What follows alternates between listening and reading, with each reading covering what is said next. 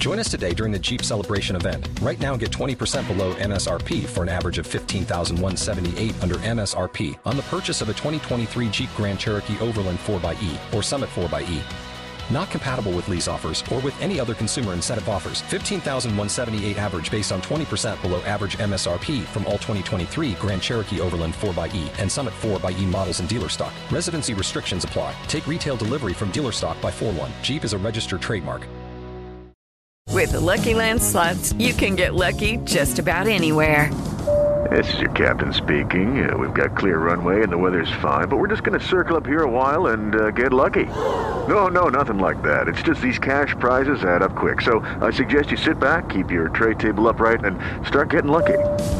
Play for free at LuckyLandSlots.com. Are you feeling lucky? No purchase necessary. Void where prohibited by law. 18 plus terms and conditions apply. See website for details. With the Lucky Land Slots, you can get lucky just about anywhere. This is your captain speaking. We've got clear runway and the weather's fine, but we're just going to circle up here a while and get lucky. No, nothing like that. It's just these cash prizes add up quick. So I suggest you sit back, keep your tray table upright, and start getting lucky. Play for free at LuckyLandSlots.com. Are you feeling lucky? No purchase necessary. Void where prohibited by law. 18 plus terms and conditions apply. See website for details. Football Social Daily. Premier League review.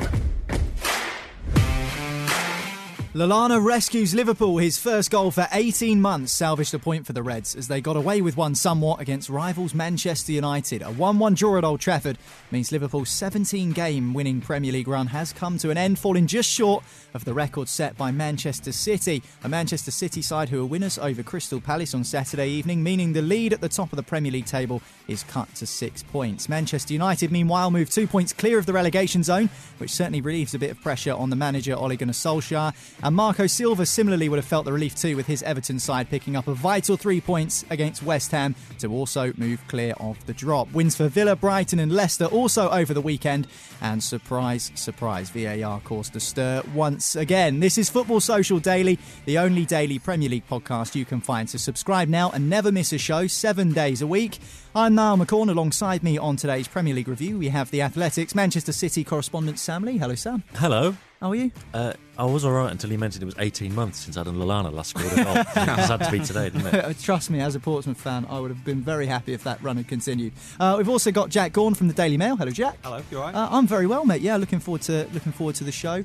And we've also got Steve Shanyaski, who completes the set. Hello, Steve. Hello, good to be back. It is good to be back. Do you know what? Tell everyone about your Instagram, because I love following you on Insta because you just make me hungry all the time. You're always cooking something. Well, do you know what? Do you know what it is? I Yes. started to hate social media so much, and my Facebook. Now, as a comedian, you've got like I'd say a few thousand people. I don't know who they are whatsoever, and my timeline is just rinsed with politics, opinion, nonsense, and I just got sick of it. So basically, I just bake bread and put pictures of that on every single day, and that's it. Now people start texting me, give me some bread. Some people have got obsessed with me giving them free bread. You're like the Jesus of Instagram. So I give them a bit. You know, I'm a bit like a pusher. You give them a little bit, they get into it, get addicted, then you can start upping the price. It's getting ridiculous. So you're making your own paprika, Steve. Like this. This is another level. Right. Okay. Now this is nothing to do with football, clearly. But I come back from Greece and I realised that our paprika is absolutely awful and dry. So then, when I was lay sunbathing in Greece, I thought, how do you make paprika? Can you make it yourself? I kind of had a feeling. Well, I'll tell you, it takes about 20 hours with the oven on 60 degrees. That's what I worked out with red pepper, all stringed out. Slow burn. Yeah, really slow. I thought I might have had it done in a couple of hours before my wife came home from work, and yet she's like, "Why is the pepper in the oven? What are you doing?" So, and then you blend it, and then you've got enough for about 2 meals. So it's kind of not worth the effort, really. If you've just tuned into Premier League Daily, we are a football podcast, by the way. So even though you've now learned how to make paprika, let's talk about the actual football. And let's start at Old Trafford, Steve, where Manchester United played against Liverpool. Liverpool off the back of a 17-game winning streak, which was put to an end by Manchester United, who actually, considering how they've played recently, played pretty well. I did not. Coming into this game, I didn't think we had a cat in hell's chance of beating Liverpool. And wow, what I've just watched, I couldn't believe. You know, we were fierce, we were, pushing hard. Rashford seems to... I just think he must have needed that break, basically. 2 weeks off. It feels like he's been playing every single game possible, international, every game for United for years. And he just felt like he had more play in him today. He was getting in the box, still... It seems to be a thing a lot with United that they were trying to shoot outside the box quite a lot, instead of like creating. A lot more like City seemed to do, get in, and create the play and get in there, and just a small tapping at the end. Wasn't much of that going on.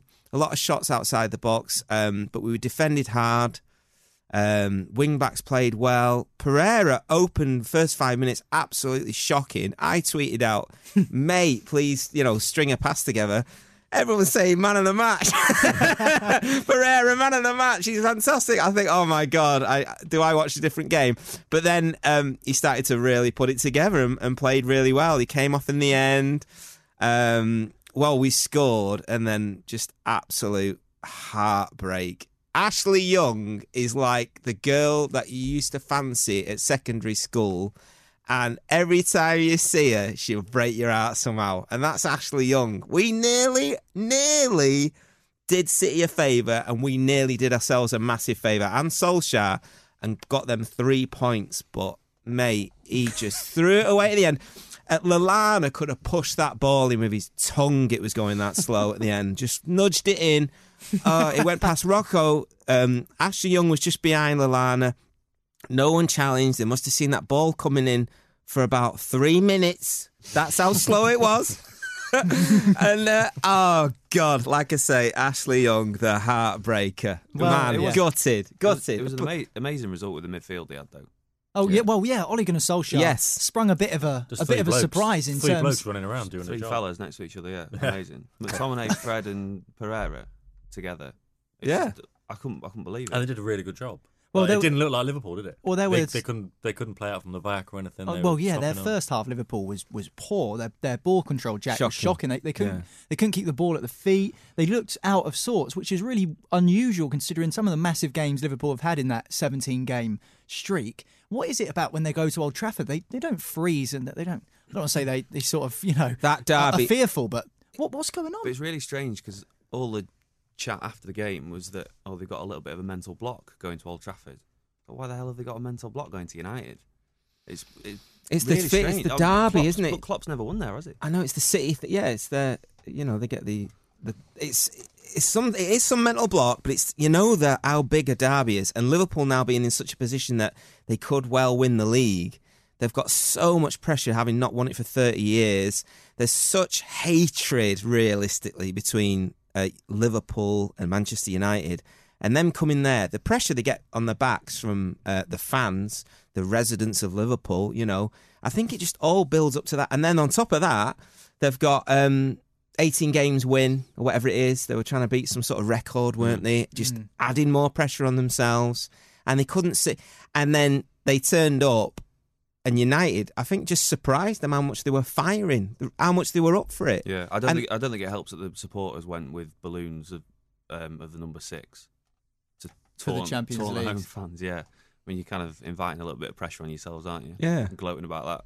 Do you know what's interesting? Marcus Rashford scored the goal for United. It's interesting that you said, you thought he was excellent. I thought until he scored, I thought he was the worst United player on the pitch, Marcus Rashford. Until he scored, and then all of a sudden he sort of burst into life. And like you say, maybe that was the tonic he needed to score for United in a big game like that, to kind of get him back, get those wheels back in motion, get him going again. He had that burst, didn't he? There was a couple early on where it looked like he was afraid to go at Van Dijk because he just thought, what's the point? Or even get in the box, Sam, to be fair. There was a couple of times where you just think a good striker, and I'm not saying Rashford's not good, but would get in the box and just try and get on the he's done that a lot in West Ham, Newcastle. He's like, what? He's not even getting in the runs. box. It's his issue. But then that run for the goal, the movement for the goal was amazing. Like his top class strikers play. I mean, it's always that one the strikers love to do, and it's the ones when it's like Shearer and Ian Wright on Match of the Day.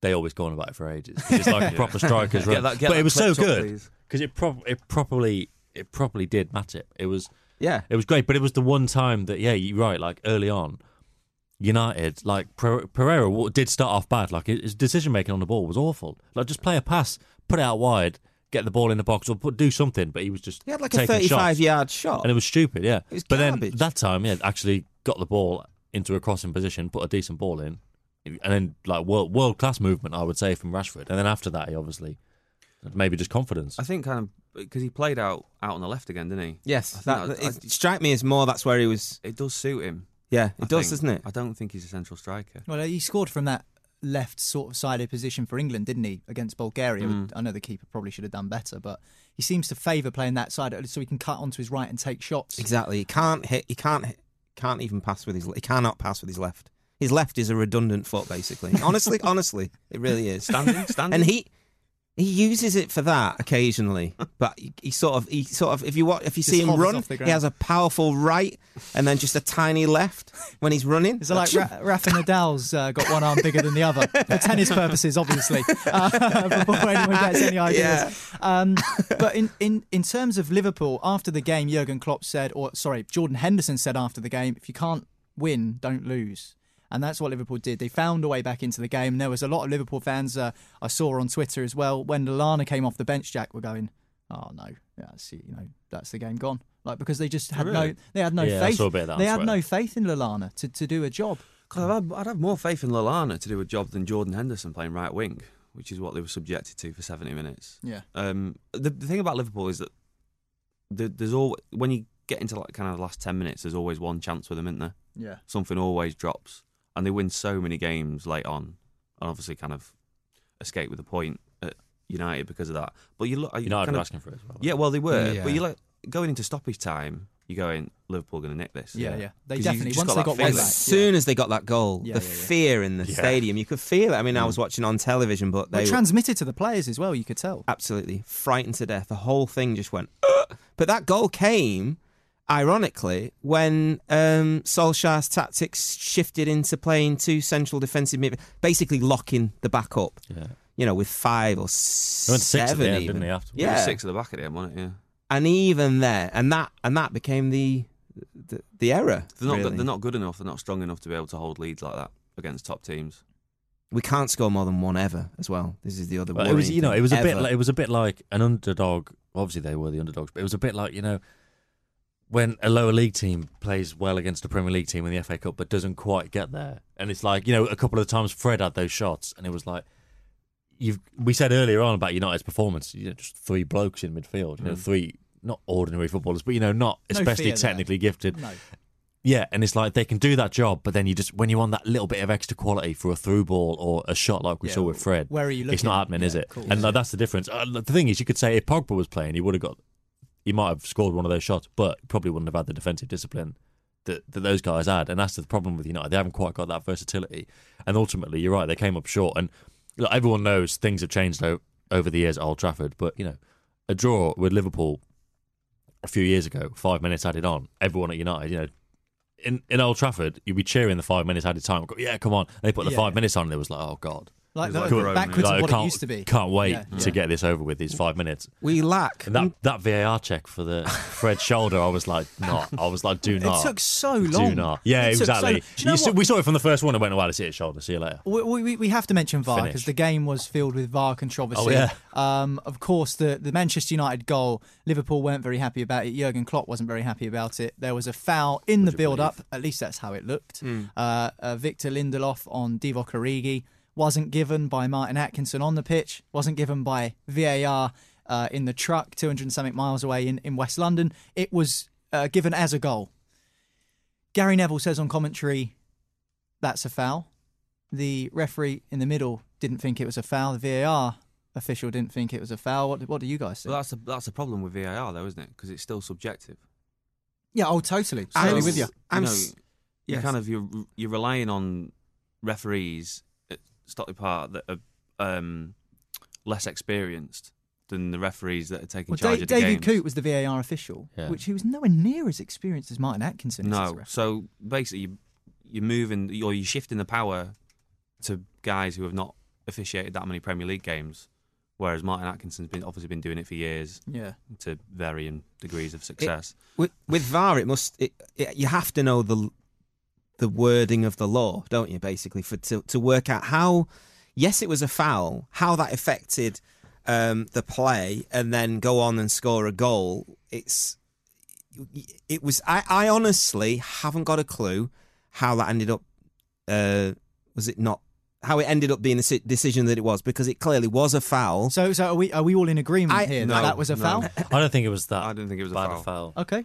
I thought it was already, it's just innocuous, isn't it? Those kind of things happen all the time, and then the ref might just go, carry on, and no one ever thinks about it. But because now there's VAR, there's an expectation. So it's accentuating these innocuous things. But also the other aspect is, I'm sure we'll come on to it later on, but the other VAR decisions over the weekend and earlier in the season, like for penalties, that look really obvious, and they don't give it.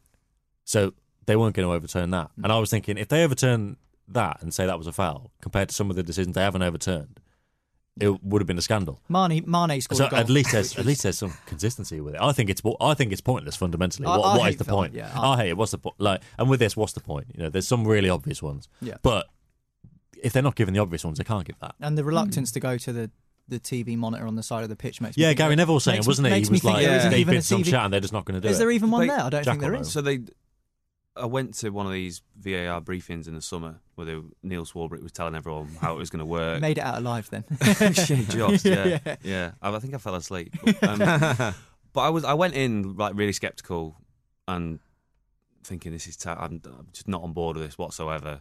And after listening to him talk for kind of an hour about it, I left thinking, it might be all right. And I've actually gone back to being sceptical and don't want it at all. But what he was saying was that they don't want a situation whereby, which is what we've seen in the FA Cup in the last couple of years, where you'd have a ref go over to the side of the pitch and study the monitor because they wanted the game to flow still, which sounds fine in theory, but in practice, it's, as I was saying before, it's just taking the power away from the guy who's supposed to be running the match. And then you get this 1 minute of added time at the end of the first half when combined the two VAR checks took 2 minutes and 20 seconds. So what's going on there? There's loads of stuff with VAR where you're damned if you do and you're damned if you don't. Like Jack was saying about not using the screen because they want the game to flow. Fine, that's good. But then it's like, well, you are missing the fact that if you are having VAR, then you want the ref to make that decision. But the other one is when the linesmen now don't put the flag up for offsides because they're waiting, to see. But then the problem is once you score the goal, then they put the flag up and it goes back, and then sometimes they do put the flag up, like the Aubameyang goal at Arsenal when they put the flag up. And everyone was like, we got VAR now, why don't you just keep it down? Yeah. But then there's other times where they do keep it down and you think, I wish they hadn't, because you should just make that decision. You're still offside, you should be able to know. But like you say... It just doesn't work either way. Talking about people like Martin Atkinson, who's been doing it for years, it's new for him. He could have been a referee for 100 years, and it's still going to be something new that everyone's going to have to get used to. Even the best in the business, the best referees are still going to have to get used to it. It's something new for them. What we did get, though, was that glorious sense of bias towards United, like the Fergie time sort of sensation where Liverpool had a negative VAR decision and the whole of Old Trafford just cheered, and it was the most. It was so childish, but it's the most glorious sound. Well, you're talking about Mane's goal that was ruled out for handball, which I think was the correct decision. It was. Well, that's just the rule now, isn't it? If you use your hand in the build-up to a goal, then it's not. It's stupid, but if that is the rule, then that's the rule. The thing is, of all things in VAR and stuff, we know that one is. You will definitely get that as a handball all day long. Well, you mentioned a sense of bias towards Manchester United. What many people will argue, and particularly Manchester City fans, would say that to win 17 games in a row, you have to be a very, very good football team. I don't want to boil the piss, so to speak, of Liverpool supporters who might be listening to this, but they have had their fair slice of luck along the way in that 17-game unbeaten run. I'm thinking as recently as something like Dean Henderson letting the ball through his legs, which is a mistake. You might call that lucky. Some people might not. But certainly in terms of the rub of the green, for want of a better expression, it has seemed to have gone Liverpool's way in the last however long this run's been going on for. But it did seem that maybe their luck was just starting to run dry at Old Trafford. Yeah, it did. And they were so shaky that first half. And then with the VAR decision, and Klopp went running off half-time to get back into the changing room and start making his spiel about what to do. But they came out and they still looked shaky, but just that last 10, 15 minutes... They did come back into my days. Yeah. And once they scored, United were frightened to death, because anything that had worked up until that point had completely changed, because we changed formation and substituted a few players, And anything that had worked prior to that was completely different, and we just were so shaky. And the irony was we were parking the bus at that point, and that was the worst thing we could have done with them. Well, it's funny, actually, because that's the best they've played in ages, and it's because they didn't have the football. They're like miles better without the ball. They don't like. This is why they might have a problem at Norwich next week, because they're going to be expected to take the game to Norwich, and they just can't do it. Much like they did at Newcastle, and they ended up losing 1-0. Yeah, they just run out of ideas. And as Steve was saying before, they kind of shoot in from outside the box, whatever. They get into the final third and they panic because they've not got any guile, and they've not got anyone who can put his foot on the ball and find someone, and they've not got enough runners going forward. So actually, the Liverpool game was perfect for them in a way, where they could just hit them on the counter as they did for the opening goal. Jurgen Klopp said something interesting after the game, Jack, that you picked up on following the result. He said, I can't remember quite what he said now, but he said something about how United were very defensive. Sort of if that's how they want to play, then fair enough, or something along those lines. Yeah, I think it was. It's not a criticism; it's a fact. It's just a fact. You can't argue. It's a but grumbling. He's having a go. Losers, bitchy comment, really. Of course, he's having a go. But he's Liverpool, right, Liverpool were played off the park in the first 20 minutes by Manchester United. Yeah, well, it took Liverpool quite a long time to get going, didn't it? But he is right. I mean, United are not in a situation where they can take matches to those sort of teams at the moment. I mean, it's going to take like 2, 3, 4 transfer windows to get the players in. The quality issue is massive with United, and I would say, and I know we always use this as some sort of simile, but with like when you play FIFA and you can get your players in the position, but you just can't seem to shoot it off in the right direction or get quite the right pass. You know what you want the little player to do, and you've got the controls in your hand, and it just isn't happening. And that is exactly what United are like. They just don't have that extra bit of quality you need. And at the moment, in reality, we'd be lucky to get into Europe. Okay. It's getting worrying now, I think. If it was FIFA, would you have sacked Ole Gunnar Solskjaer by now, Steve? Would I have traded him?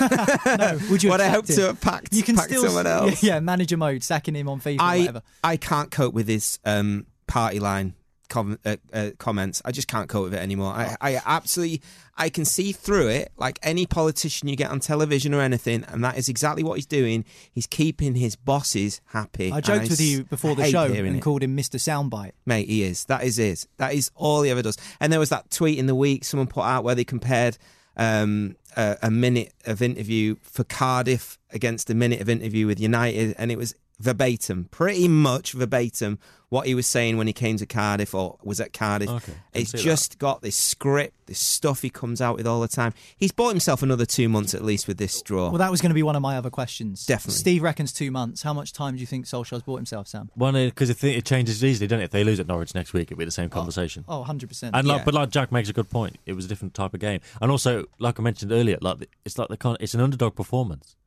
And it goes hand in hand with the fact that they didn't have the ball and they were more comfortable when they could just play to their strengths, which is running around and being committed. But like I say, there was a lack of technical quality apart from probably the goal. So next week, obviously, Norwich. I could think they really struggle at Norwich. I mean, Norwich haven't won since they beat City, have they? But you can see them beating United. What's interesting you say about what Jack said about them not having the ball. I mean, could the same be? I didn't watch Manchester United against Leicester, and I can't really remember, but they won that game 1-0 against Leicester. And you'd imagine Leicester probably would have had the majority of the ball in that game with the way they've been playing this season. So. Chelsea had a lot of the ball. Chelsea probably should have won that first game of the season. They ended up losing 4-0. So with the run of fixtures United have got coming up, Norwich, and there's some favourable teams in there, could it be more treacherous of a run of games than many Manchester United fans are expecting? I think they'd probably fear playing those teams more than they would your Liverpools and Leicesters. The interesting thing over the last week or so is United have put it about that they're happy with Solskjaer. And this is a 3-year vision.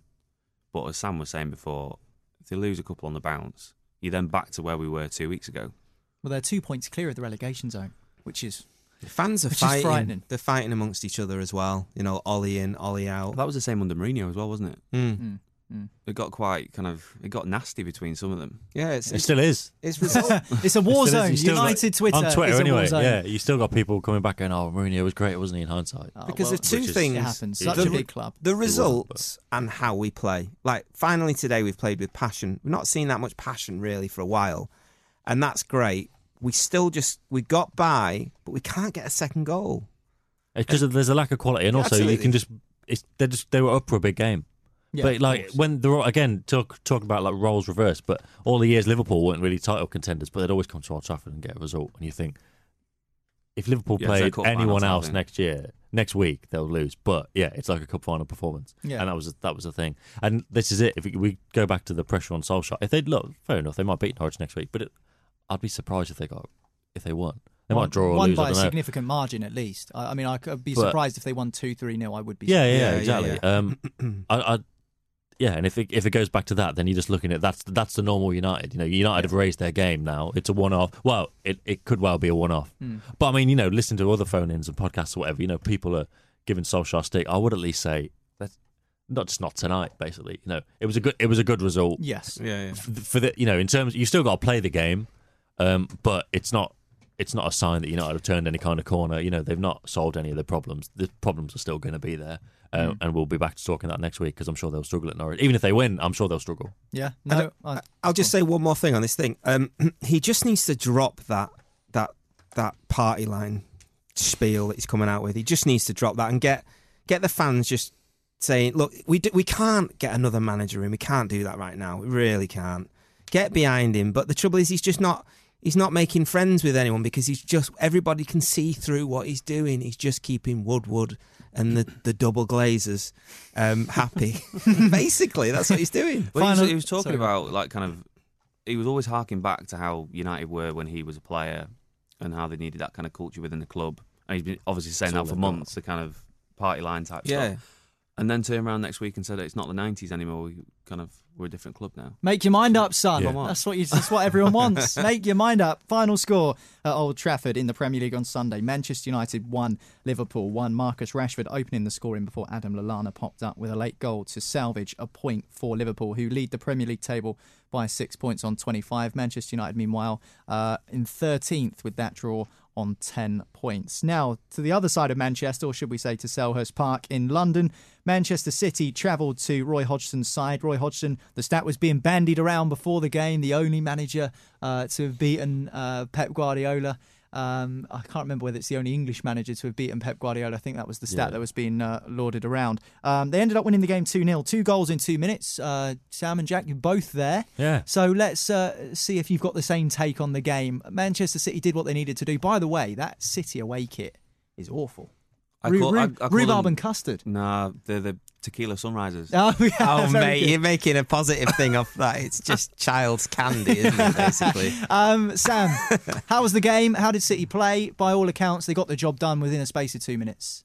Yeah, they started off, they were much better, much more like their old selves. And, given the problems they have had, in recent weeks, I think Guardiola's kind of been worried so much about the defence and protecting the defence. He's got Gundogan to stay further back, and then they've not attacked in the same way, and then they're not creating the chances, and then there's been more pressure on the defence, and the defence when he's got Otamendi, and every City fan knows what Otamendi's going to do.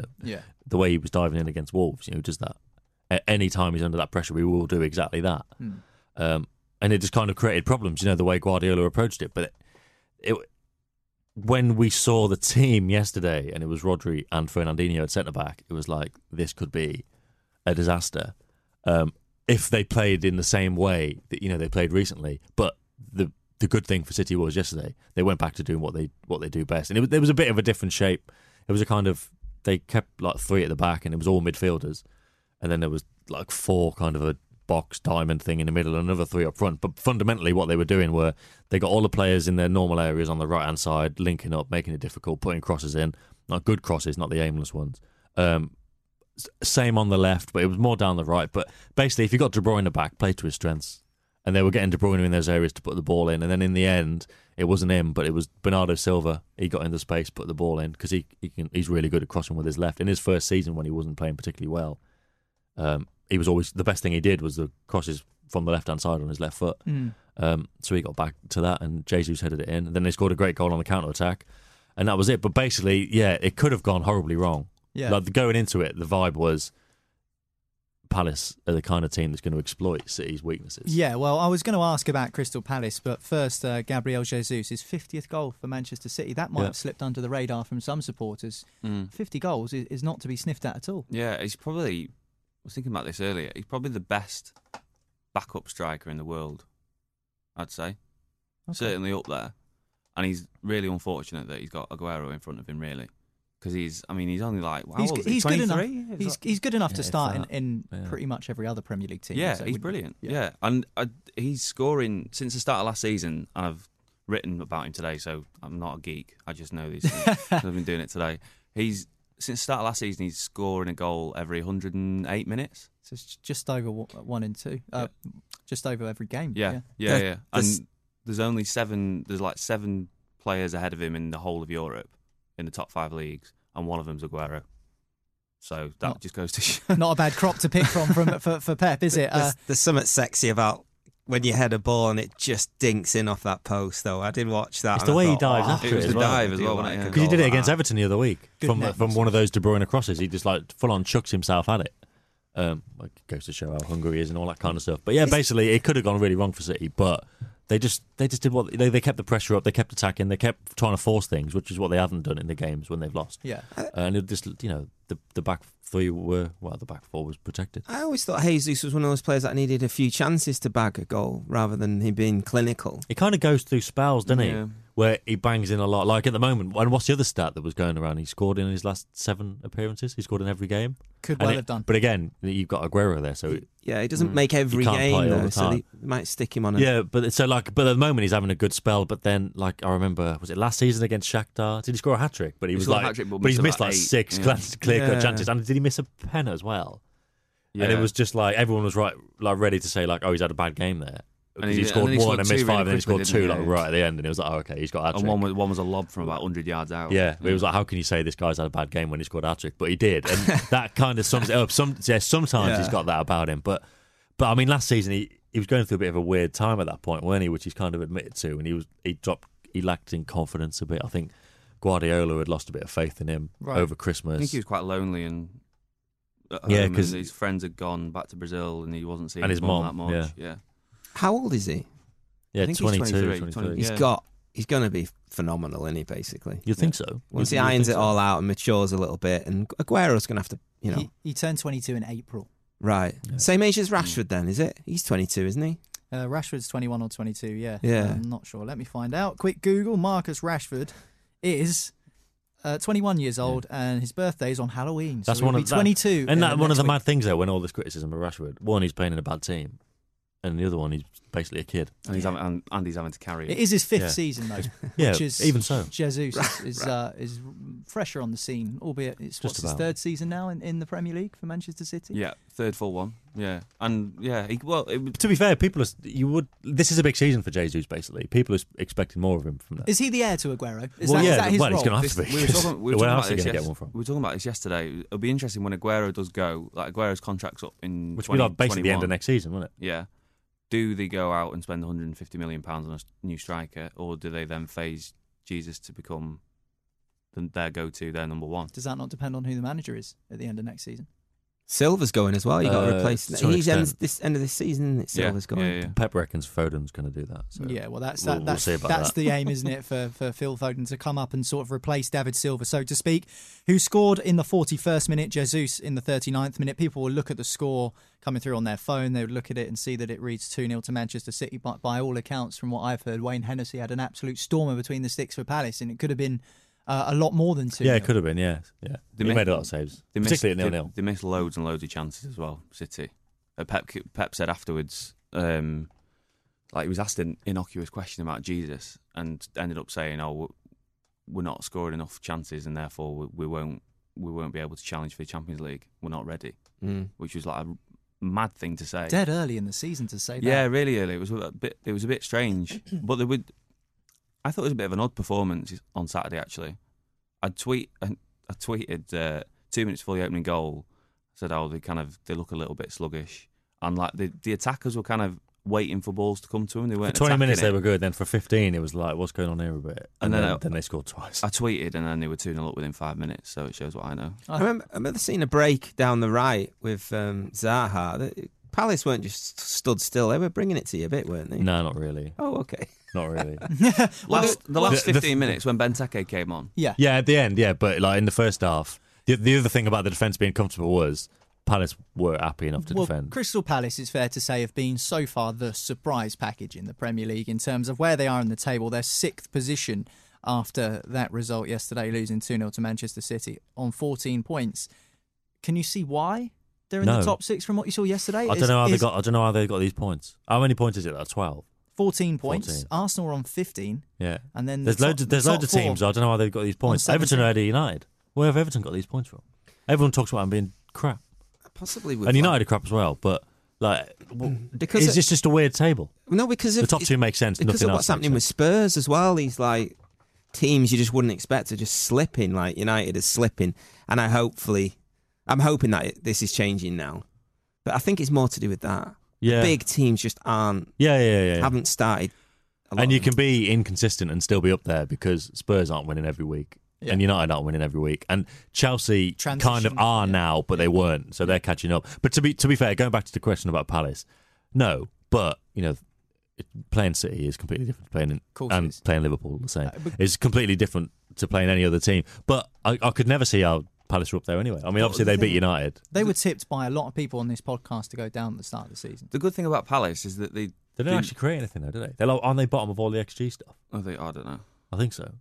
But they know. But sure. The good thing about them is they know exactly what they're doing. Like it's quite unashamed. They play 4-5-1 to try and get people in and around Jordan Ayew. No thrills. No. And that's why they'll pick up enough results. I mean, the United game when they beat United, it was like, right, we're going to wait for you to make a mistake, and then we'll hit you on the break. Thanks very last much. Minute goal as well, and there was a penalty missed in that game by Manchester United as well. Let's not forget. I suppose the 2 questions I have on Crystal Palace, and I've been quite harsh on Crystal Palace, and I must say I do apologise to all the Palace fans because you are 6th in the table, and it's just that that's where you are. That's fair play to you in the top 6 at this moment in time. First question is, can you see them staying in the top 10? And second question is, like you said, Sam, how are they winning games? Because their goal scorers are non-existent. Benteke has scored 2 goals in 57 Crystal Palace games. Yeah. It's just Van Aanholt and the odd Milivojevic penalty. Connor Wickham didn't play a game for 2 years, and they signed him to a new contract. That's their 2 strikers, and they've got Alexander Sørloth, who's out on loan somewhere, who's scored a few goals out on loan. But they've got 2 strikers, Crystal Palace, and they're currently 6th. So I mean, I guess in a double-edged question, can you see them staying in that position, top 10, top 6, unless they start scoring some more goals through the middle? This is it. It'll even out eventually. Yeah, probably towards the end of November.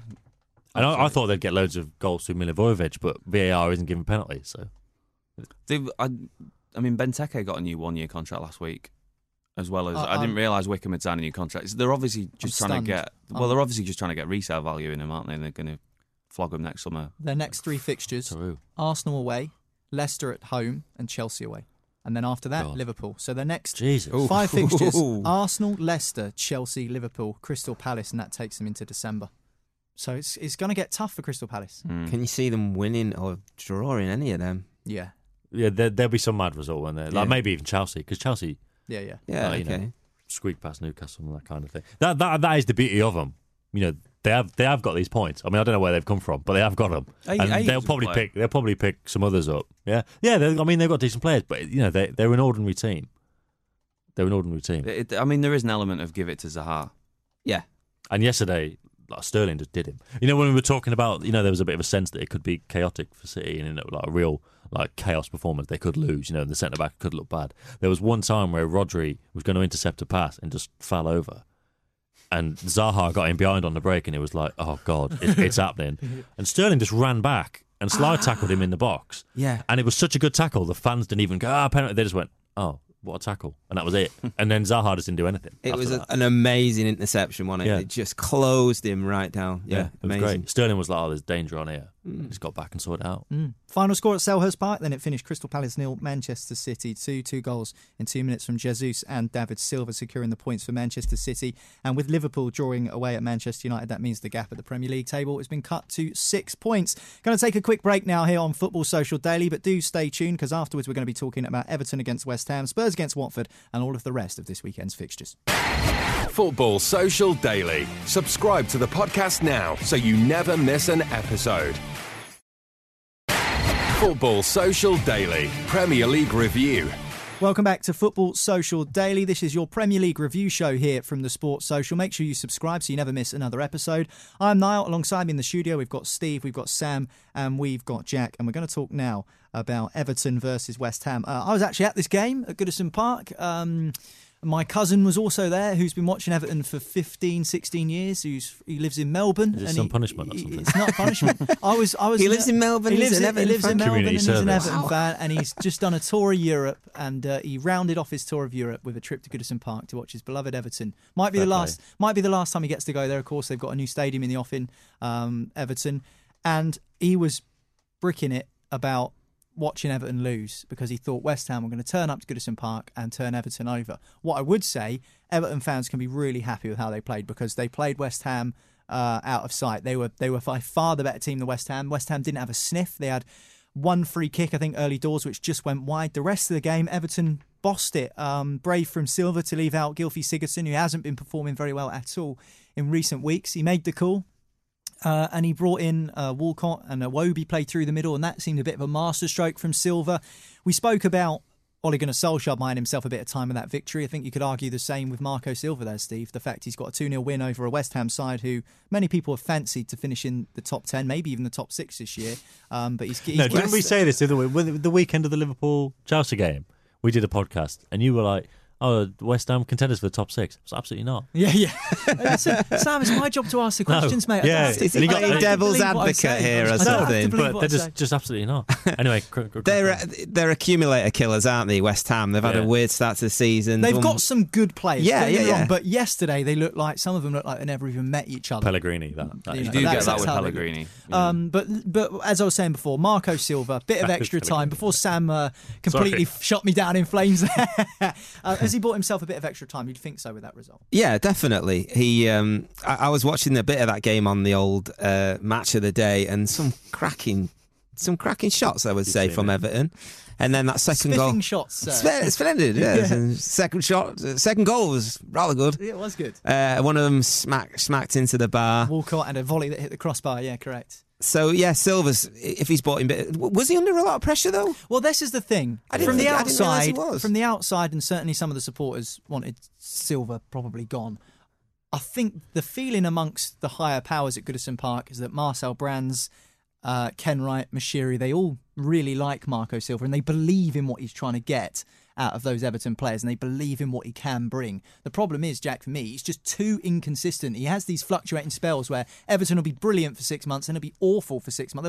They'll win sort of 6 out of 10 games and only drop a few points here or there, but then they'll go on a 10-game run without a win or something like that. Yeah. They're just so inconsistent. Yeah, they have a little bit of a problem at home because Everton set the tempo at home or set the mood. If they start playing badly, if you start games badly, then the fans get on them straight away. Sure. Like within the first 5-10 minutes, there's like grumblings about missed passes and whatever. But on the flip side, if they start playing well, then there's probably no better set of fans to play in front of than Everton supporters because they really get behind them. And it's one of the older grounds in the league where the fans can get quite on top of you in terms of them being close to the pitch. It's not like your modern stadium. It's a bit of the old school about Everton. Still. Yeah, it's an amazing place to go. Yeah. When Everton are playing well. It's a great place to go. But I think he was under pressure. Big time, yeah. But it really kicked off in the dressing room after they lost at Burnley before the international break. Duncan Ferguson throwing things and. Not a man you want to get angry. No, it got quite heated, I think. And Brands marched over from the director's box at Turf Moor and went to the dressing room and just stood there and stared them all out. He's the governor at Everton, isn't he, Marcel Brands? I mean, you wouldn't want to mess with him, would you? No. And he just wow. And he just stood usual behaviour, yeah. He just stood there staring at them all, and keep trying to give him the shiny. Well, it's funny. It's not often some ice cream. Yeah, director Does anyone want the ice cream? Director of football, an absolute henchman, massive guy. Maybe more directors of football need to be built like absolutely stacked. I will say that quite a contradictory comment. They must know, the fans. Then, if the game starts weird, then Everton are going to be weird. But really, if you're going to be great fans, you need to help your team. Don't get on the back after 5 minutes. It's just a frustration from Everton fans, I think, Steve, because they've all of a sudden gone from, finishing consistently under David Moyes in the top 6 with sort of this overachievement attitude to now they've spent a hell of a lot of money under Moshiri's regime, so to speak, and now the expectations have just gone through the roof. I don't think they know what they're supposed to be. I think there's a bit of confusion among the supporters, and maybe confusion with people at the club as well. They don't know whether they should be kind of in that top 6 or whether they should be happy with top 8. No one's really. I get a feeling whether they are a little bit unsure of where they're supposed to sit in the Premier League. Yeah, well, they've always been they've always had the underdog mentality, haven't they? Which is why they were kind of so good under Moyes, and why Moyes was so well suited to them, because they could do that, and they wouldn't necessarily play with the ball either, and it would turn into a bit of a bear pit. Like you said, when the fans are on their side, it's a really daunting experience for away teams to go, and that's why teams in a title race, if you've got Everton away towards the end of the season, you'd be like, oh god, because it could be really difficult. But then, with a manager in recent years like Martinez and Koeman and Marco Silva, they're trying to play a bit more football, but they haven't really got the belief to go with it. I don't think it's necessarily a style of play that the fans are comfortable with. It's just the lack of consistency. It's just a bit, like you say, it's just not. They're not quite sure what they are in any kind of sense. But they lost it just Gay, and it turns out he was amazing. Yeah, on the quiet. Yeah, massive. But when Moyes was there, they would have had Fellaini and Lukaku, and those two. You think about the style of both of their plays. So Lukaku at the time was a big. Was he there then? Was that later? He's there then, Moyes, wasn't he? No, it was Martinez, I think. It might have been a bit later with Lukaku, but Fellaini definitely with the long balls up to him, and he would sort of chest it down and bring. But Moyes was there so long. Two big bullying players, basically. Yeah. Well, Fellaini played as a striker. Yeah. Well, he scored a lot of goals for Everton against United. Yeah, he certainly did. In terms of Everton and how they played, Andre Gomez looked back to his best. I mean, where's that performance been from him all season? Probably. I know he's been injured. I know he's been injured as well, but yeah, no, he looked pretty good. And the new midfielder they signed, whose name I can't pronounce, has been Kabamin. Yeah, he's been out as well. Yeah, he was injured. Walcott started. Iwobi was good through the middle. It just looked like he ran out of puff after about an hour. But yeah, overall they were pretty good. I tell you who the worst player on the pitch was West Ham's goalkeeper, Roberto. He looked like I've watched a lot of League 1, League 2 football over the years, and I don't want to slag him off too badly, but he looked like MLS tackle. Yeah, MLS sort of standard. MLS keeper. Oh god! He conceded a great goal to Sigurdsson, which eventually wrapped the points up for Everton. Who hit the bar and the post. Richarlison hit the post as well from a tight angle. Bernard's goal for Everton, though, was a bit peculiar, really, because he got into the space, into the box, and then he checked back, and I thought, where are you going? I was sat there in the stand thinking, what are you doing? It was really funny, because didn't the whole ground groan? That is so 100%. Everton, isn't it? Talking about the crowd, that is so Everton. Yeah, it happened. I suppose I was guilty of that as well. I'm thinking, where are you going? What are you doing? He checked back and somehow squeezed it under the aforementioned Roberto into the back of the West Ham net. West Ham, though, like I said before, some of them looked like they never met each other. Fornals, I thought, was exceptionally poor. Anderson was a bit of a passenger. Mark Noble kept giving the ball away. He did have some good passages of play, but he kept giving the ball away. You mentioned Pellegrini just there, both of you two.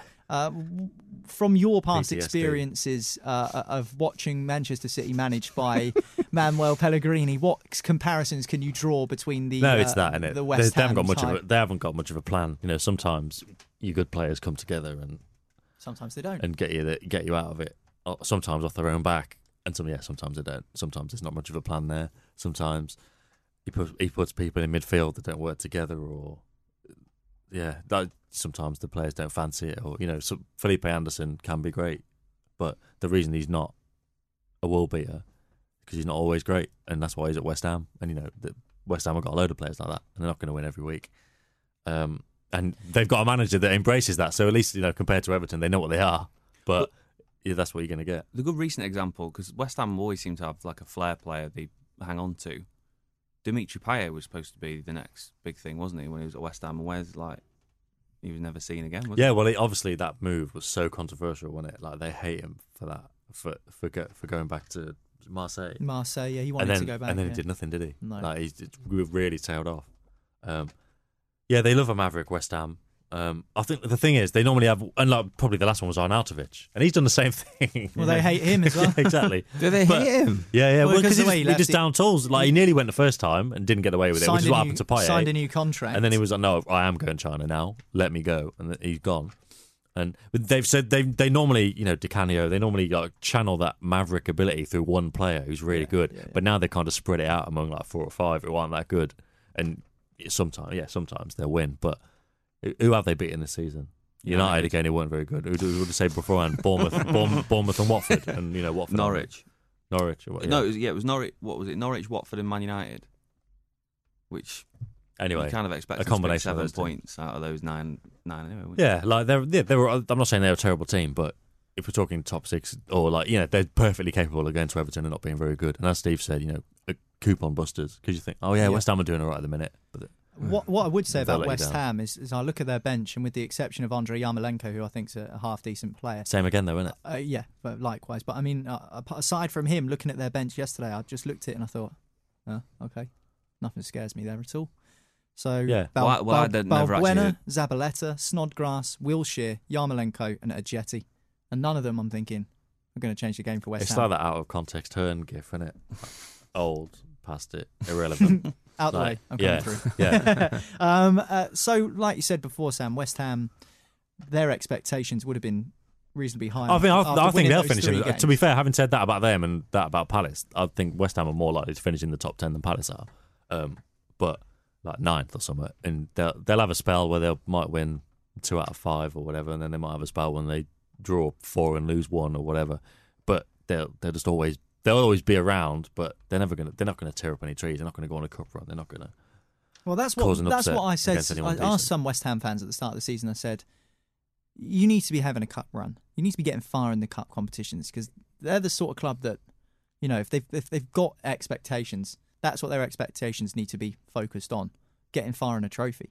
Because, I mean, they can have dreams of the top 6, but realistically... But listen to this, though, as a concept. The big teams, like, not lesser than... Under Liverpool and City, who everyone really considers they're going to be... One of those two is going to win the league. All the other teams need to win some sort of cup. Yeah. Basically, that's where we're at. Including Spurs, who you say would be the next in that list. Exactly. The reality check of it all is anyone other than those two teams will win nothing unless they up the game in the cups. That's the reality. And City have taken the cup competitions far more seriously than everyone else for the last 2 or 3 years. Absolutely. Well, final score anyway at Goodison Park in the early kickoff on Saturday. Everton 2.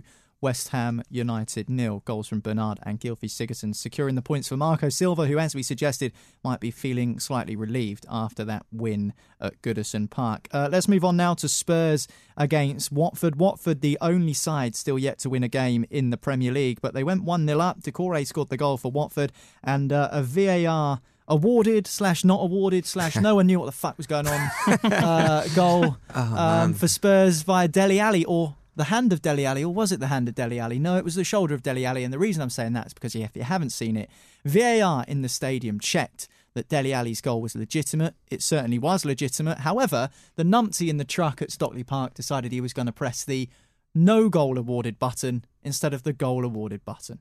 As if it wasn't confusing enough. As if it wasn't confusing enough. So the game finished 1-1. Is that a bad result for Spurs? Because I said before the international break, I said, if you're Spurs, after losing 3-0 to Brighton, the next game you want is Watford. They're bottom of the league. They've got no confidence. They've not won a game. Get back on track. Get yourself 3 points. At home, at the Tottenham Hotspur Stadium, you'd expect them to go on and win that game. They didn't. 1-1. Yeah, sorry, we're going on about United a lot tonight, or maybe I am. But like when United played Newcastle the other week, it was like, sure, I mean, we know United are bad, but surely they're not going to lose at Newcastle. Like, surely they're not going to. And they did. And it's like, right, they have got problems. And yesterday you think, well, if Spurs just win this 3-0, then fair enough. The problems are being overblown. Maybe they had a bad day at Brighton, and the Bayern Munich thing can happen, and blah blah blah. But the way Watford played, the way Spurs played, you think what's going on at Spurs. I was going to ask you, what is happening with Spurs? They're making loads of changes. What was it, 7? He made 7 changes yesterday, change of formation at half-time. Pochettino, this is. It's just all over the place, isn't it? Kane's on the pitch every week, so he's not injured, is he? No. So but it's just getting, I don't know, it's just weird. Like, nothing's really working. And the people they bought in the summer, like Ndombele was a bit injured, but hasn't done an awful lot. Sessegnon. He's been injured. Yeah, exactly. Lo Celso, he got injured with Argentina since the last international break. Not the one who's gone, the one before that. So the new players they've had, they've not been there. Knowing Spurs, how tight they are with the money.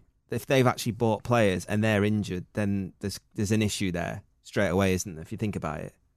Yeah, because they wouldn't have. Because they didn't buy anyone last year, did they? And now it was buy anyone unless they desperately wanted them or needed them. And if they're injured, big problem straight away. Daniel Levy's known to squeeze every last bit of juice out of every asset that he's got. But as well.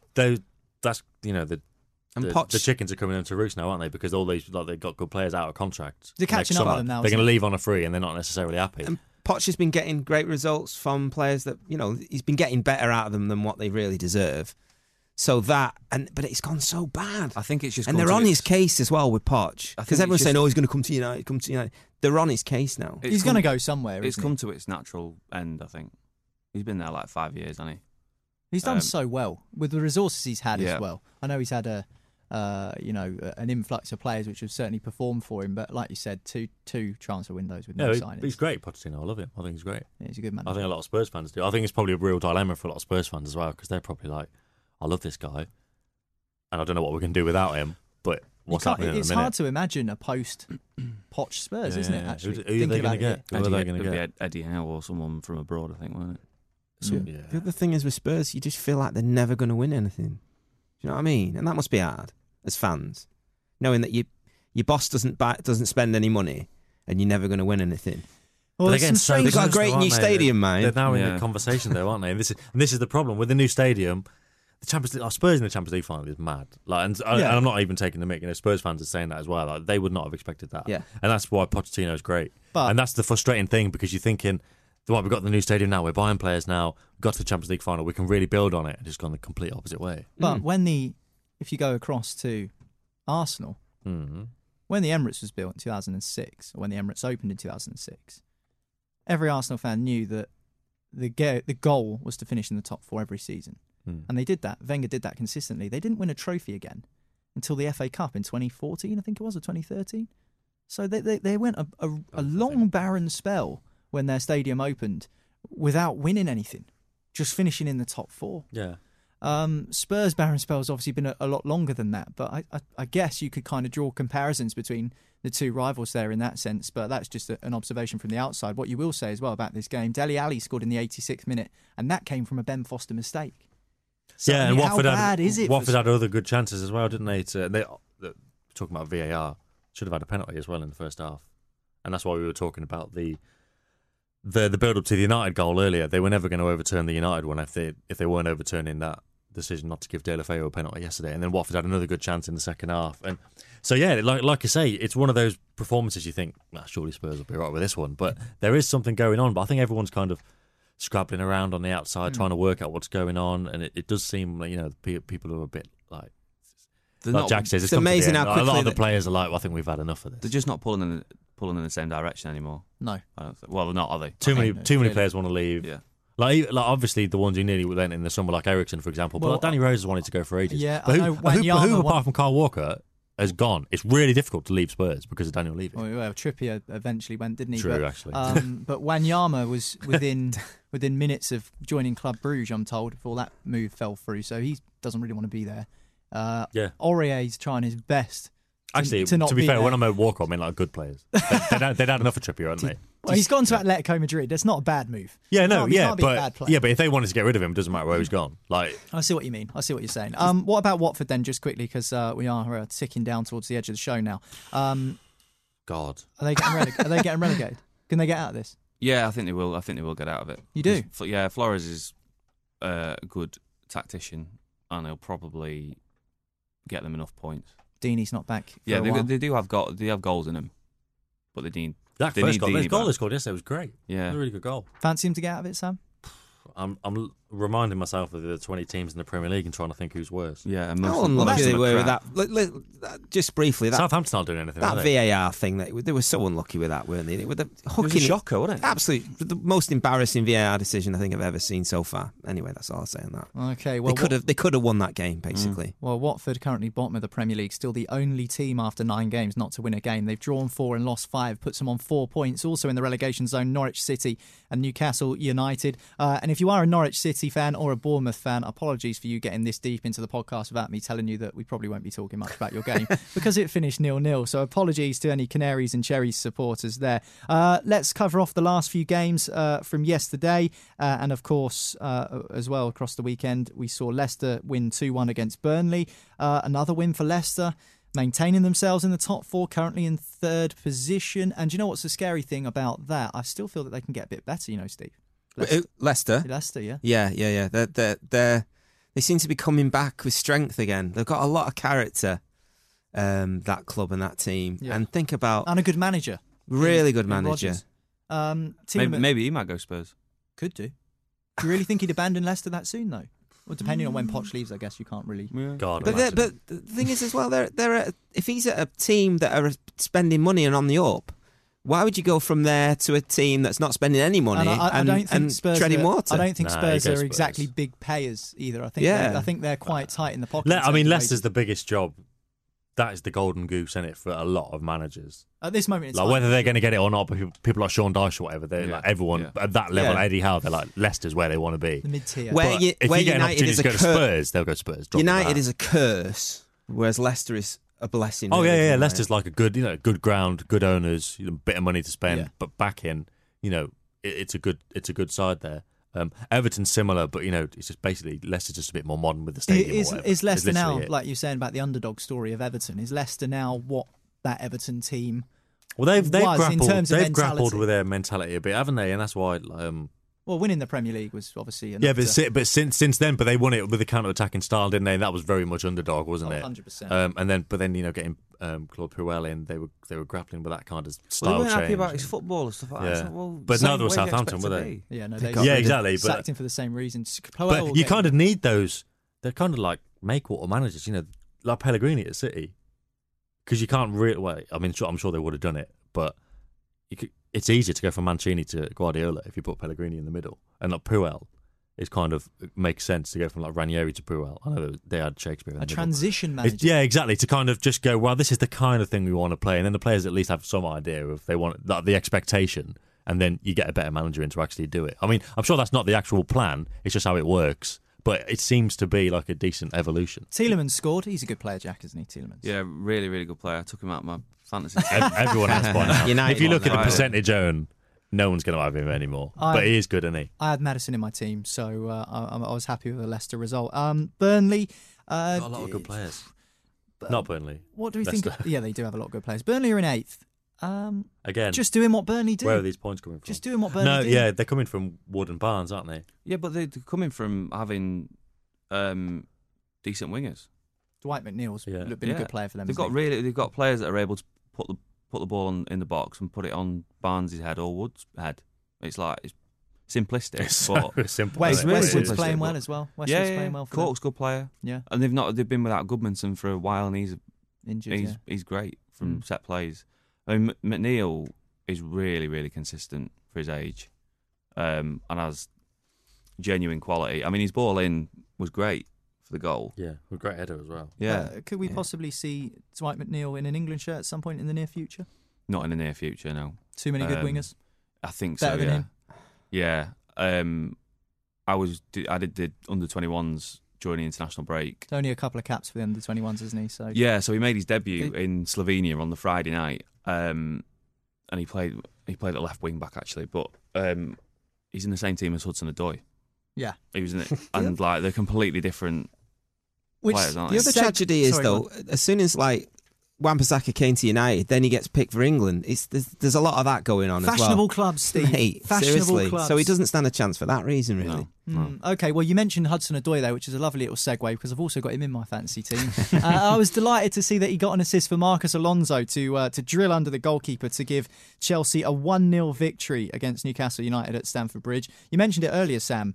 Chelsea are starting to pick up the wins even when they're not really playing that well. I mean, by all accounts, I think they were all right yesterday. I don't think they really set the world alight. I really like Callum Hudson-Odoi. I think he's got a hell of a future in the game. God, yeah, he's really good. Obviously, when he got that injury, it's one of those where it's just a shame. I'm not a Chelsea fan, but you see a sort of player like that get injured just as they're on the cusp of coming through, and you think, that's just a shame not to see him get a chance. It's going to come eventually, but it's exciting now that he's back in the team. That'll give them another attacking option. Abraham is still they're all finding their feet, aren't they? They're fundamentally a young team. The spine of that team, still got Loftus-Cheek the main to come back guys, too, the main guys in that team are young, and Jorginho, who kind of sets it all going. Which means this is a project that is actually working. And it's it's interesting. It's fun to watch, isn't it? Like there's a bit of a nice buzz about Chelsea, and it's not all just PR. Like, because a lot of it's PR and a lot of it's Lampard and a lot of it's they've got young, good English players. But though that is a thing, and that is fact though. They do have good young English. Yeah, exactly. But like, it's easier to overlook their problems that they had earlier in the season, because of that. Like if it was Sarri, you wouldn't get that. I still worry about that. But it's going well. Chelsea. It's going well. Yeah. I think that Zuma's not been great. Azpilicueta's not having a good season by all accounts, by his high standards. What about Newcastle United though? Because they're bad, aren't they? They didn't have a shot on target, did they? I don't think. Well, like United. I can't say I know that's that, but they're in deep trouble, aren't they? Yeah. Yeah. Again, like I said, recalling the list of teams who might finish below Watford, probably Newcastle. If Newcastle 5 shots, none on target. Unless the thing is, even if they were to change manager, talking about a club with a mentality. The fans haven't got it. The fans are like, we should be playing better football, but the club is just moribund. I know they're away at Chelsea. There's a lot of toxicity there as well, isn't there? Yeah, I know they're away at Chelsea. 28.9% of the ball. Chelsea had 71% possession, which you might have expected of a Chelsea side years gone by, but probably not this one that we're seeing at the moment, which is another sort of damning stat. Yeah, that's probably why. Again, maybe that's why it took them so long to get the breakthrough, because they're a bit more of a transition side, aren't they? Chelsea, they're a bit happier when they can, they've got a bit of space to play into. Absolutely. Yeah. The space between the players, and they can make a more of an incisive pass over a distance, Jorginho or Mount or whoever.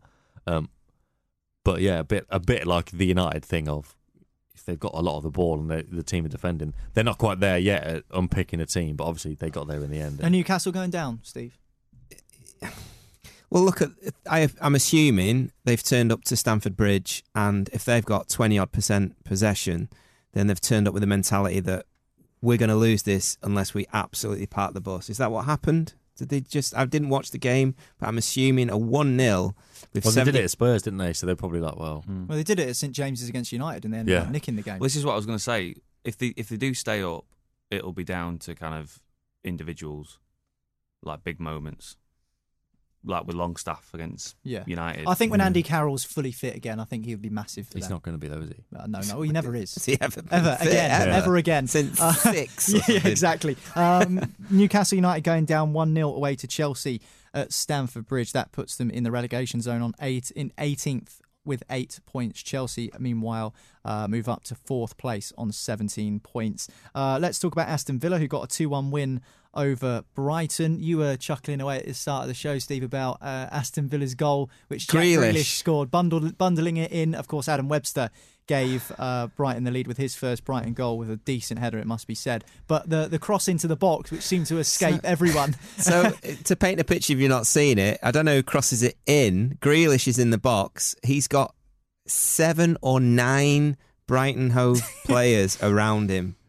And somehow, and this is almost cross diagonally, basically, just barely off diagonal cross along the floor, and it makes it from right over in the wing to right in the middle of the box, past all these players, and I don't know what part of the body it just bundles it, bundles it in. Yeah, proper scrappy finish. It was Gilbert, but he with the still assist, managed to get there before him. So they must have a shocking level of discipline with their defence. Absolutely shocking. It was embarrassing. Brighton's defence is interesting because they play a 3 at the back under Potter. They've got Dunk, in the middle of those three, or at least I'm not sure if he plays in the middle actually, but he's certainly the smallest of the three of them, which tells you something about the size of Webster and Dan Burn, two absolute giants flanking. When they played City, they played quite well and lost 6-0, didn't they, or something? 4-0. But they were good. Dan Burn played left wing back. It was a mate. 6'8", gazelle. I just watched him for 90 minutes. It was fascinating. Yeah. Adam Webster loves runs he loves a mazy run, meandering run from centre back. He's another one who loves to bring the ball out from the back. Aaron Moy got sent off after just 35 minutes with 2 yellow cards. Certainly, you think that would be a blow for Brighton moving forward.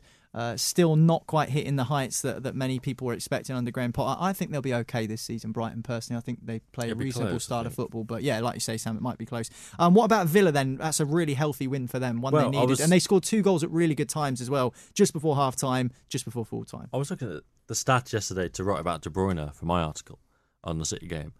And he's obviously, in terms of chances created from open play, De Bruyne's got the most in the Premier League this season. But Jack Grealish is second. I think De Bruyne's got 25 and Grealish has got 23. Yeah. Chances created from open play. And obviously, by second, I don't have to tell you all, but that's above like all the other City players, all the Liverpool players, Spurs players, Leicester players, whoever. So that's really interesting. Scored and assisted yesterday. He's doing, exactly. He's doing it in the Premier League. Talking about Spurs and not parting with money in the past. They wanted him, but they weren't going to stump up a couple of years ago. They've got the thing is, you can see if they do stay up, someone probably will buy Grealish and someone probably will buy him again. Yeah.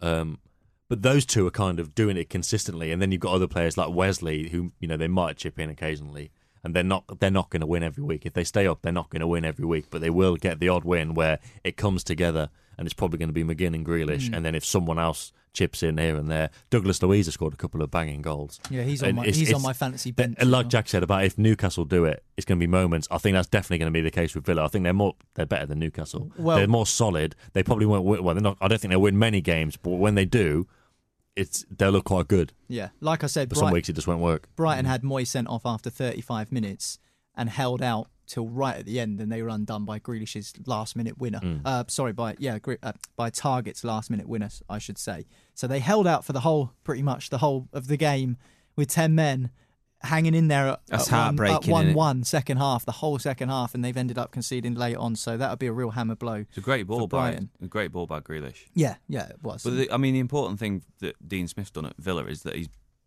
just built the team around Grealish. And they just let him do whatever he wants. Yeah. Just like from just left of centre, he just kind of floats about and does whatever because he knows McGinn and Hourihane are mop up behind him. So he's kind of given that freedom, which I don't know. But that's the thing that West Ham don't do, for example. Well, I don't know whether he'd be able to have that freedom at another club. So maybe they're a perfect fit. I don't know. The other thing as well, Spurs were keen, weren't they, for a while? With Brighton. The red card, the first yellow of those 2 yellows was really innocuous. He was just about to take a free kick, and it was so close to him. He just got in the way of it, didn't he? Basically, instant yellow. But the second tackle, it was even stupid. Was a definite yellow though. Yeah. And that's it. He must be pretty public enemy number 1, really, because that's cost them that. Really. Yeah. Brighton just now a point above the relegation zone. They're on 9 points in 16th spot, and underneath them, Southampton on 8 points. They got a 1-1 draw with Wolves, which is the final game. We'll be covering off again. Apologies to Norwich and Bournemouth supporters. I'm sure we'll be in depth featuring you guys next week in your games when they beat United. When they beat Manchester United, Norwich. Yeah, I'm sure we will. Ake got 8 points in fantasy football, so I'm absolutely delighted with that. Dead happy with that. Can't argue with a 0-0 draw there. As for Southampton, they took the lead through Danny Ings, who scored, I think, 4 games in a row now. Wolves managed to get a goal back in the end. This game was a bit of a weird one for me, because you look at it and you think Wolves are going to win this game. But actually, in the form that both teams have been in, a draw was probably what we should have expected, really. You kind of look at it, Southampton are the sort of team that you kind of gloss over the results. It looks like they draw 1-1 away from home every week. Very much so. I definitely gloss over their results. Well, yeah. They'll probably do enough, won't they, to stay up? I don't know. I think they've been playing with fire for a few years now. They're not doing enough, are they? 2 years now, and this Hasenhüttl revolution. I mean, is it really happening? Is it? Is it really happening? Is it a myth? He'll be remembered for the GIF. Which one? When he celebrated. Can't be that memorable, Jack. I've no idea what you're talking about. when he celebrated that goal. Is the one where he looked like Klopp? Oh, and then he realised it's got disallowed, and he does that stupid thing with his hand. Not seen it. He won't be remembered for that. I'm Googling right now Hasenhüttl GIF. That's what I'm doing. I see that like once a day on Twitter. It's actually the first thing you type Hasenhüttl, comes up Hasenhüttl GIF. Not Hasenhüttl transfer news, not Hasenhüttl interview, Hasenhüttl GIF. We're not going any further until I've seen this, so stand by. I'm about to watch it. Jack's here delivering it.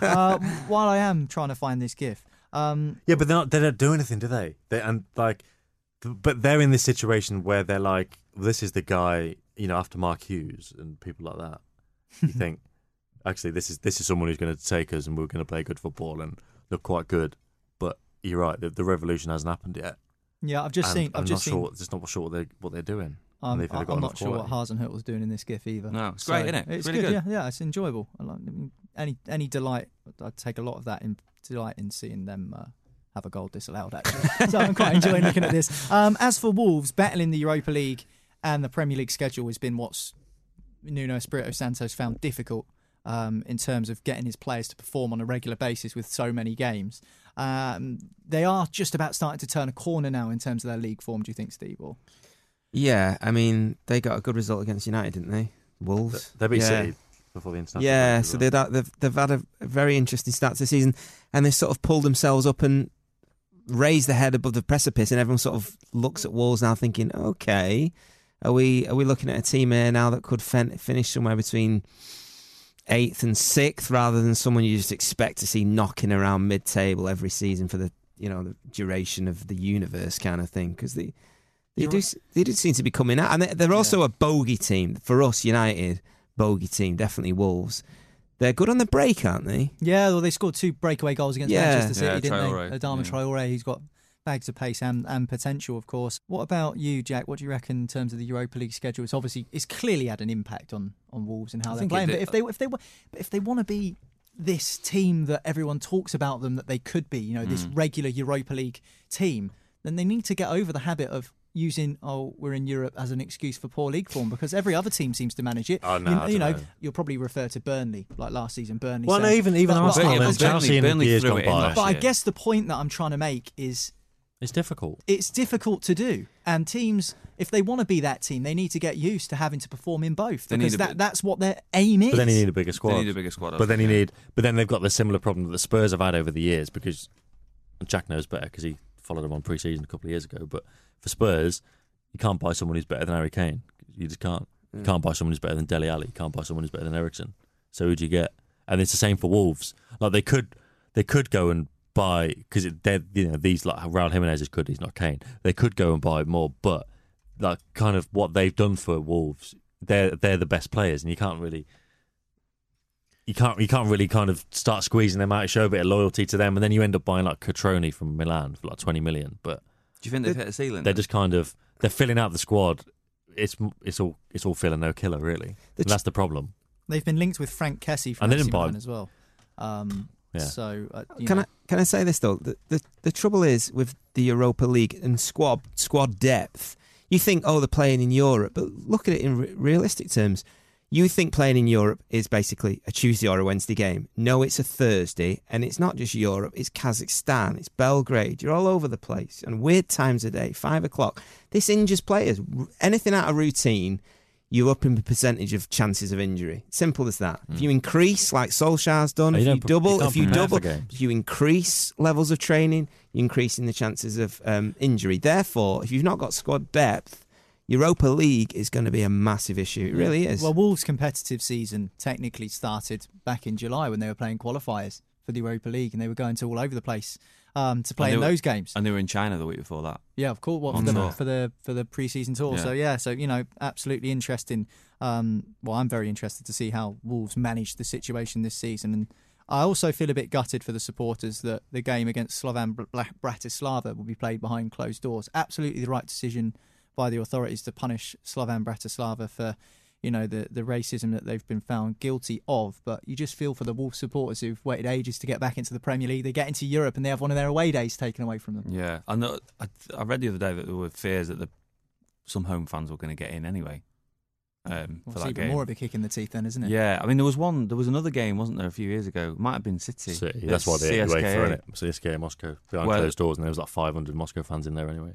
So you wonder whether that sort of thing. And the City fans had gone. I think they'd already booked the trip, and then UEFA made the decision, a couple of months after the draw had been made or whatever. Well, the City fans had gone and turned up, and they were like, "No, you ain't coming in." And then Moscow fans got in anyway. Well, yeah, you think that there would have been a few Wolves supporters that would have booked this trip to Bratislava ages ago. You've done that quickly, wouldn't you? When the draw, exactly. It's such a nice one to do, isn't it? Just going over there. Anyway, that game finished. Wolverhampton Wanderers 1, Southampton 1. Of course, Arsenal are playing Sheffield United in the Monday night fixture tomorrow, so we won't be able to talk about that. But that's the end of the show. Thank you very much, Steve. Thank you. Thank you very much, Sam. Thank you very much, Jack. Go and follow Steve's Instagram if you want. Mate, I'm not joking. Plug it, Steve. I made a moussaka this morning, and my wife's been cooking it. She had a time. I said I'll be back for 9. I'll be about 10 minutes late. But all that'll do is set the bechamel more at the top. So when I get in, it's all I've thought about while we've been talking. Have you got a blowtorch as well? I've got a blowtorch. My grill's broken, so I was blowtorching cheese pissed out my head last night after a gig.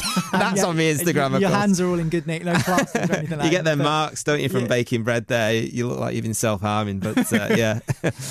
Sam, what's next for you following City all around the place?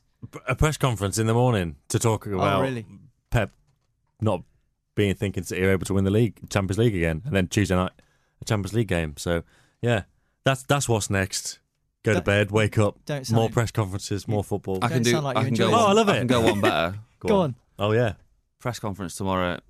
Sheffield United tomorrow night, then City Tuesday. He's a well-travelled man, is our Jack over there. We go. Don't stop, does it? Loves the football. Go and follow the guys on Twitter. Jack's at Jack_Gawn. Sam, you're just at Sam Lee, aren't you? I am. Very That's simple. A very, very professional handle. At Sam Lee. Very simple. Steve. I'm at Steve Shaniaski, and I deleted a tweet slagging off Andreas Pereira after about 10 minutes when everyone said he was doing really well.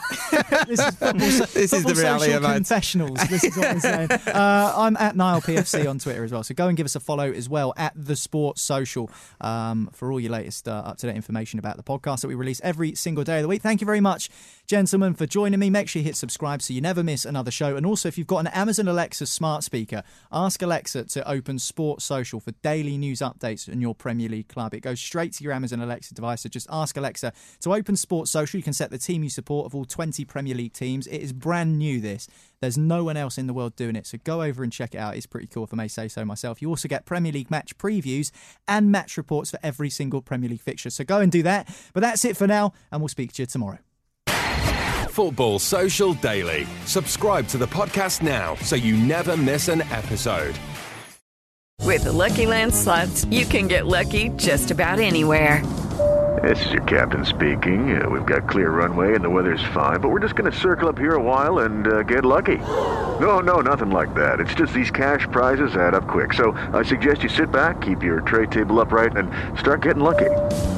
Play for free at LuckyLandSlots.com. Are you feeling lucky? No purchase necessary. Void where prohibited by law. 18+ terms and conditions apply. See website for details. With Lucky Land Slots, you can get lucky just about anywhere. Dearly beloved, we are gathered here today to... Has anyone seen the bride and groom? Sorry, we're here. We were getting lucky in the limo and we lost track of time. No, Lucky Land Casino, with cash prizes that add up quicker than a guest registry. In that case, I pronounce you lucky. Play for free at LuckyLandSlots.com. Daily bonuses are waiting. No purchase necessary. Void where prohibited by law. 18+. Terms and conditions apply. See website for details.